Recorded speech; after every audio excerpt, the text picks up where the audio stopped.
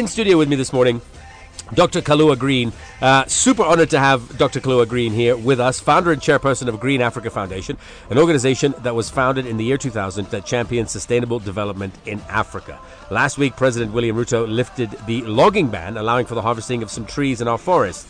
The ban had been in place for 6 years. That's the crux of our conversation. But before we get into all of that, first and foremost, let me welcome you here. What an honor it is to meet you, Dr. Green. Fareed, thank you. Rotarian Fareed Khimani. Thank you for the great work that you continue to do. Thank you. While here, you're an unsung hero. Thank and you. I'm so proud of you. Oh, thank you so much, Dr. Green. Thank you. And the good work that Capital FM continues to do. Wonderful, wonderful. Yeah. Yes, and having conversations like this is part of that incredible work that the radio station does. Let's talk a little bit about 23 years ago. You founded the Sustainable Development in Africa. That many would say 23 years ago, this wasn't really a conversation people were having. So there was some foresight on your part. True. To see that we were headed into a very, very difficult stage for the world in terms of conservation, in terms of sustainability, in terms of the environment and the damage that we are doing. 23 years ago, the conversation, there were only little tiny murmurs of this problem that we have now heard, has been magnified. The conversation has been magnified in the last 5 years. What made you realize that this conversation needed to start? Just by the mere philosophy that runs in my mind and my being, because we all have a reason to live, and mine is green, because green is about kindness. Green is about sustainable development, sustainable livelihoods. Green is about the passionate environmental conservation. Tell an African person to conserve the environment, you'll be left alone. But show them how to make money, they will go in that direction. Right. And that is what has been driving me, so that you use a bait to be able to get to what you want to achieve. And sustainable development is about replenishment, is about using God-given resources. The capital gain that we definitely have out there, out of what God has given us, to manage it in the best way possible. And we would not even be in the situation that we are today, Fareed, if we managed our resources very carefully. Because, the trouble that we are in as a country today, the high cost of living, all can be met by managing our resources very carefully. And you realize over the years, about 80% of Kenya's population do live around those water sufficient areas, be it around the water towers. They're out there living there, and only about 20% are living outside there. So that management of resources, including and caring what the community is all about, and the increase in population, is what really drove me to this, because I could see out of this where we were headed. What's your background, Dr. Green? I'm an environmentalist. Okay. I have also studied accounting. I do all these things by passion, far beyond what I am professionally qualified to do. Right. And I thank God for this opportunity. You talk about, if we had forethought many years ago, we wouldn't be in the situation, i.e. the cost of living, because we could have technically been creating our own. We actually could have been Africa's breadbasket if we were clever enough to think back then. How much time has been wasted, and how much time will it take for us to get to a point where we can be sustainable within our development space? Because we are in a situation right now where we're seeing people who used to be able to afford 1 meal a day can no longer afford 1 meal a day. People who could afford 3 meals a day can no longer afford 3 meals a day. And yet, by what you're saying, and rightfully so, we live in an environment here in Kenya where agriculture is so rich, but we're not exploiting it in the way we should. I'll take it within the concept of our discussion today, to be able to appreciate that the more trees that we have, the better the food security. The more trees that we have, the more forest, the more the water. The more forests that we have, the more and better environment that we would have. That being the situation, you can imagine that since the independence, all the trees that have been grown by Kenyans, putting all the entire efforts, 90 to 93% of those trees have dried up. Right. Every effort that one has planted to put in to grow trees, 90% has. So what you're seeing today is just about 7 to 8% that has reached or taken us to where we are today. But why is that? Why have they dried up? Just because people want to continue living around the areas where the water is coming from. Right. Do you know, like, I thank God that I was part of this task force on management of our forests and logging. And you know, Fareed, the things that we found out were ungodly. Do you know, we went to some of the areas in Narok and other areas. You find that you're planting trees. At the same time, the community has got a packet of salt in their pockets, and immediately they plant the trees.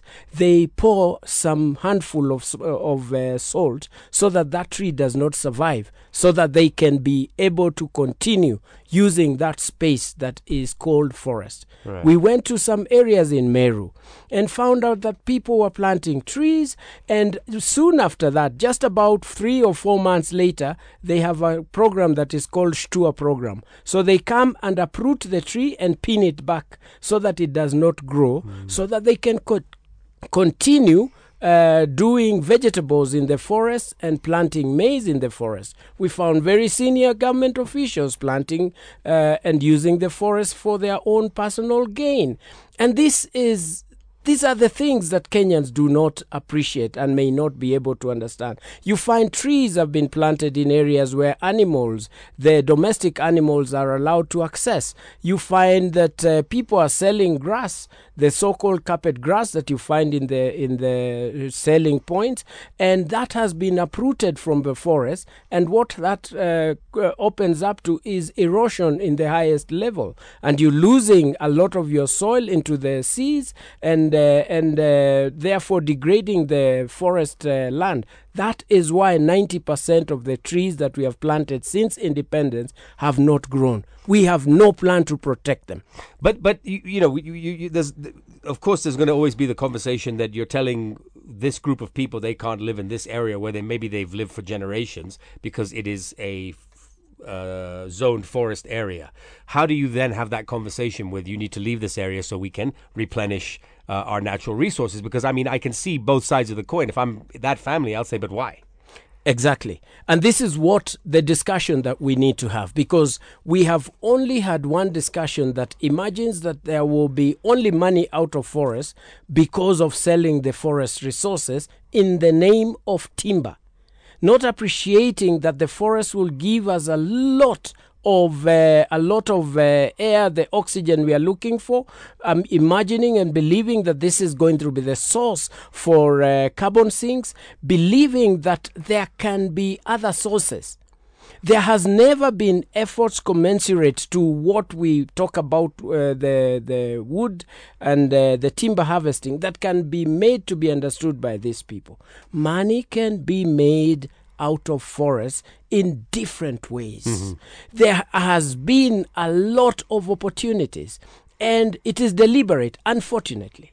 And this is a fact. It is deliberate that people only focus on one area because of the exploitation and the quick bucks that can come out of that, without having to look at the future and what is expected within the people who live in the forests, and away from the only few people who benefit from timber production.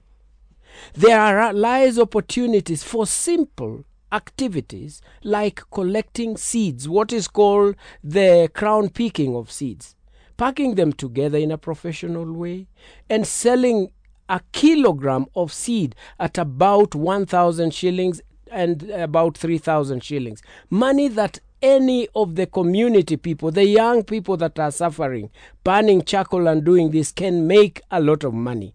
There is a big opportunity for honey production in a way that is so great, because the market for honey globally is almost bottomless. By 2028, it is expected to be at $12 billion, and it is going to grow even further.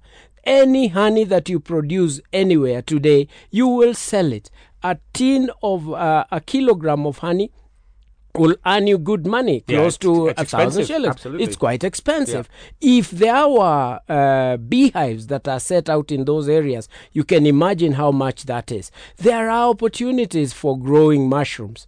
And by the way, before I go to mushrooms, the production of seeds is almost immediately when the seeding time. There is always a tree that is seeding in a period and a collection of that. So within 3 months or within 4 months, you already have seeds that you can collect. Within 6 months or 4 months, you can already harvest honey after putting together that. Within another 4 to 6 weeks, you can grow mushrooms. The market for mushroom is close to $60 billion Right. worldwide. We are importing honey. We are importing mushrooms, And we're there is importing a honey lot as well, actually. Yes, and you can imagine how much money. But this has been hidden from the community deliberately by those who do not want for the people to benefit out of this. I must appreciate that there has been a lot of efforts in the recent past to try and bring this out. But can you imagine if the same oomph, just like putting on the idea of Huduma centers and everything else was put to those communities, all our chiefs educating the community, how much money and the uptake will be out there for people to harvest the opportunities that are there. And then Fareed, I'm sure it is clear that there is nothing wrong in harvesting timber. But under what circumstances are we harvesting the timber? Sure. People in Kenya take the word of the president so serious that I am sometimes not sure that he knows and the people around him know how serious they are. The day that the logging of the forest was done, people stopped going to the forest, and it was almost felt like a criminal case just to walk around the forest.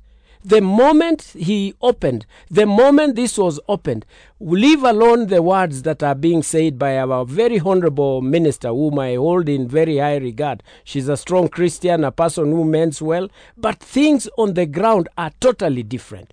We are talking of forests that are manned by one person. The ratio to the protection is 1 to about 1,000 acres. The ideal situation is about, actually, sorry, not 1,000. Currently is about one officer to about 10,000 acres. The ideal situation or expected or manageable situation is about one person to 400 acres. Right. So and you can imagine these guys don't have They don't have houses. They don't have enough clothes to keep them warm in those places. They don't have vehicles. They don't even have water, even living in those areas. They are living in deplorable conditions, ungodly conditions. These are the people that we expect to conserve the environment. These are the people that the minister, the government is saying that they are ready to protect their place. I have been, and I'm talking out of experience, in Limuru just the other day. An officer who is in charge of an entire forest area, living in a 1901 house. He is keeping holes in the house. He doesn't have a toilet. He had a community to help them to build the toilet that he is using with his family. He has no water. Living in the forest, he has to buy bowser. He has to water bowser. He has to expect people to come and support him. He is actually living at the mercy of the community around there, because what they tell him is what he has to do. Yet it has to be the other way around. Okay, we're going to take a break, and we're going to get into this logging conversation as well, because clearly there is definitely two sides to this conversation. Yes. The other thing I want to discuss when we come back from this break is, where does this mindset shift have to start for us to protect our natural resources, and particularly our forests, so that we are not in a situation where we lose everything, which is where we're rapidly heading towards. We have a golden opportunity in this country to be a leader for the world, yet we may miss it because of policy and decision making. Capital FM.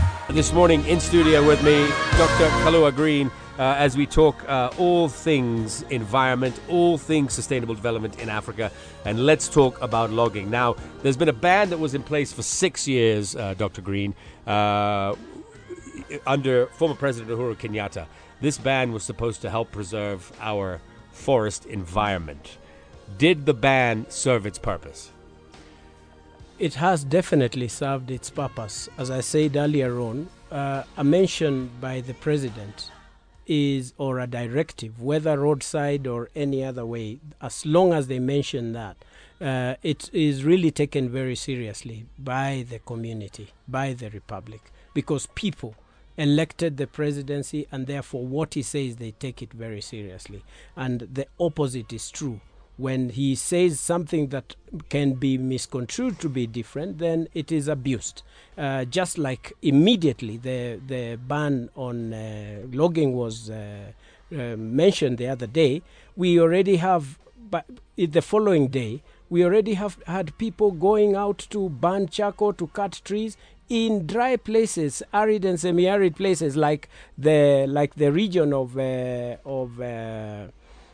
Kitui, that you don't expect people to do that. We have had abuse in some of the areas. I was being told by people who are love the environment down there in places like Kiambu that there is a possibility, and it was actually because they were just saying it kindly, that yes, forests have been allowed in plantation, but people are going beyond the plantation forests. People are picking indigenous trees. Where do you think the best trees that are indigenous for perfumes, for medicinal values, why are they disappearing in this country? Is it not because people are accessing the forest?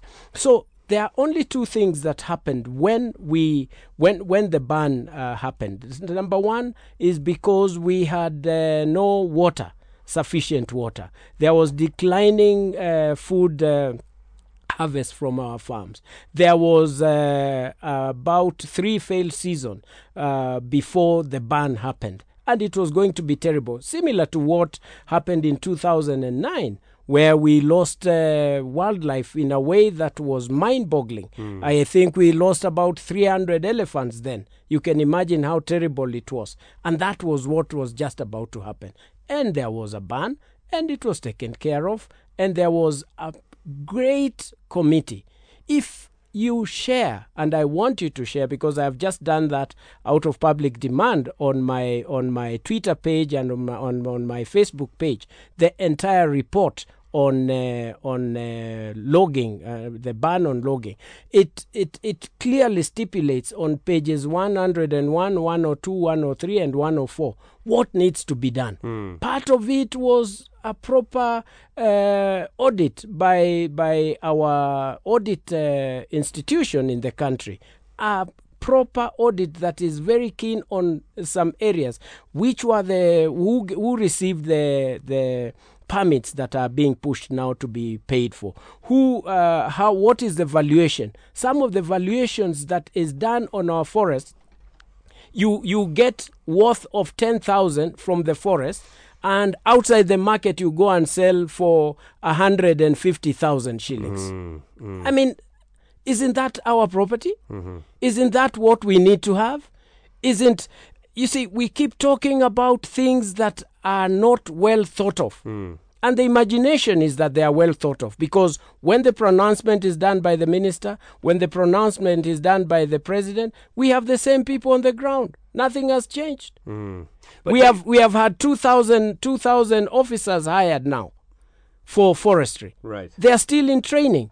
They are not out in the forest to protect the forest. So we don't have anyone to protect the forest. No one to protect the forest. Not sufficient. Sufficient people. The books show that they're there. Right. The books show that we have enough. The statements indicate that there is every security that has been done, including the matter of protection and climate change being a serious issue, just as terrorism. It sounds very well. It sounds very good. But on the ground, things are different. We have no sufficient officers. We have no forests that are fenced off. In 2018, when this was being done, it looked like it was going to be enough. There was going to be enough surveillance equipment, drones and everything else. It was going to be done within 6 months, within 8 months. 6 years later, we are still saying that we are now going to get a country called France to bring in drones. 6 years later. We expected that Kenya Forest Service would definitely have scouts. Well, not only scouts, just like Kenya Wildlife Service, there are volunteers. But and you don't need to hire those by paying. But there are people who want to do that, but they are not allowed. But it shows that to me, it shows that this is in somebody's interest. Yes, of course. In order to not, I mean, if we had the correct facilities, people, manpower, drones, wild forest officers, etc., then we could follow this lift on the logging ban to a T, i.e. the logging ban has been lifted, but these are the parameters in which you're allowed to log, which is not a great solution. Don't get me wrong. That's not a great answer. Yes. But what we're saying now is not only has the ban been lifted, the entire process is going to be exploited. That means that it's in someone's interest. Definitely. Do you know, Fareed, every period nearing the elections, our forests suffer most. Leave alone all these messes and our dear people losing their lives. The biggest sufferer every period before election is our forests. Okay. Licenses are issued like from left, right, and center. People get into the forest to do logging. People get access to the forest to do anything, and they get away with it just before the election so that they can get money out of this. This has not just happened in this government. It has happened in previous governments. It has continuously happened. Right. Ask yourself, just like Kenya Wildlife Service, we have honorary wardens. Why don't we have honorary foresters over the years? Yeah. People who are ready to protect the environment. Yeah. People who are ready to fight for what is right. We don't have forest regions or demarcated very well so that we know this is the end or the beginning of a forest. There is always disputes. Always. Right. On where the beginning of the forest is and where the end of the forest is. It is made deliberately by some interest, and you can read the history of our forests and how it continues to be and why people must wake up and deal with what is right for God's glory. So there are interests, and these are the interests that we must completely curb. And I pray that people can read some of the recommendations, can read the report that was on the task force of 2018. Just like any other report in the government, they are detailed and very passionate. There was no influence whatsoever by anyone in that government. After all, it is even our current president who was the deputy. We held a meeting in his office. We presented the report in his office. And thereafter, he caused the ban of the forest because of what it is. And I love it because he is an environmentalist by himself, an ecologist that is par excellence. Now you see, leadership and what is happening is that what we need to think about. Who is pushing for the logging ban?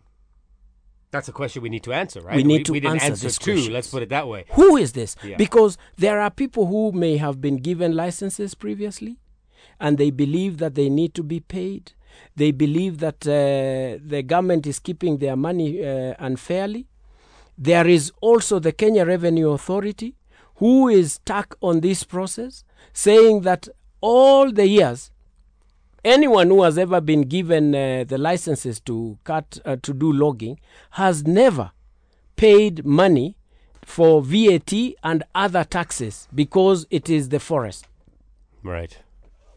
And the force of the few who are pushing for this ban is so fierce, it is so political, that even those who are driven to do that use ungodly language to be able to allow this to happen. So let me ask you a question, Dr. Green. Where are we headed? If we don't get a handle on this, if we don't start to make some headway from where you sit, from where environmentalists sit, where conservationists sit, to protect this natural resource, our forest area, where are we headed as a country? So first of all, we must love the loggers. I think they love what they are doing. There is a great market in the world for timber. We need to do furniture. We definitely need to do the building construction. We definitely need to do all these things. So there is nothing wrong with them. That is what I would say. The problem is the greed that we have. Right. Because we are able, compare our country with other countries in Africa. We have about 15 countries that have over 50% forest cover. Congo is at 60%. Guinea-Bissau, the Seychelles and all that are at about 70% plus. If Kenya was in such a position that we had so much forest, there would be no problem with logging. What an opportunity for people to do tree plantations in their own forests. And there is money that can be economy, made. Yes, unemployment definitely rate goes down, etc. We are talking of a country that has the forested region in our country is only 2%. The areas that are gazetted, they are only 2%. The plantation forest that we are talking about is only 2%. Why would we want to rotate the production of trees when we only have such a small space? And we can see clearly that the opening of this cannot be managed because we don't have the surveillance equipment, because we do not have people who believe in protection. They are just believing in now. We have clearly seen that 90% of the trees that we have been growing over the years have not grown. We know very well that 80% of our community lives around forests. That abuse is so huge that we need to start telling people what to do. If we can be able to import sugar, we can be able to import maize. What would it be difficult to import timber for what we are doing from other regions as we create a space for the posterity? Why? Why would we want to really push what we have seen that has messed up? But then does this go back to personal gain of a few or select few or one individual? Shamefully, yes. Okay. Shamefully, yes. Okay. So we're back to square and you one. see, the problem is the president is very keen and able to respond to very good advice that is being done. But the things on the ground are totally different. Okay. Fareed, I can't say this enough. Just picture one person in the name of a forester who is manning an area of 10,000 acres by himself, going by the ratio, a place that is not fenced off, a place that has got so much opportunity for one to survive and get everything else, the place that is causing food security because of rainfall, the place that is causing the production of water, the place that is doing all this, and it is open. They don't have a vehicle.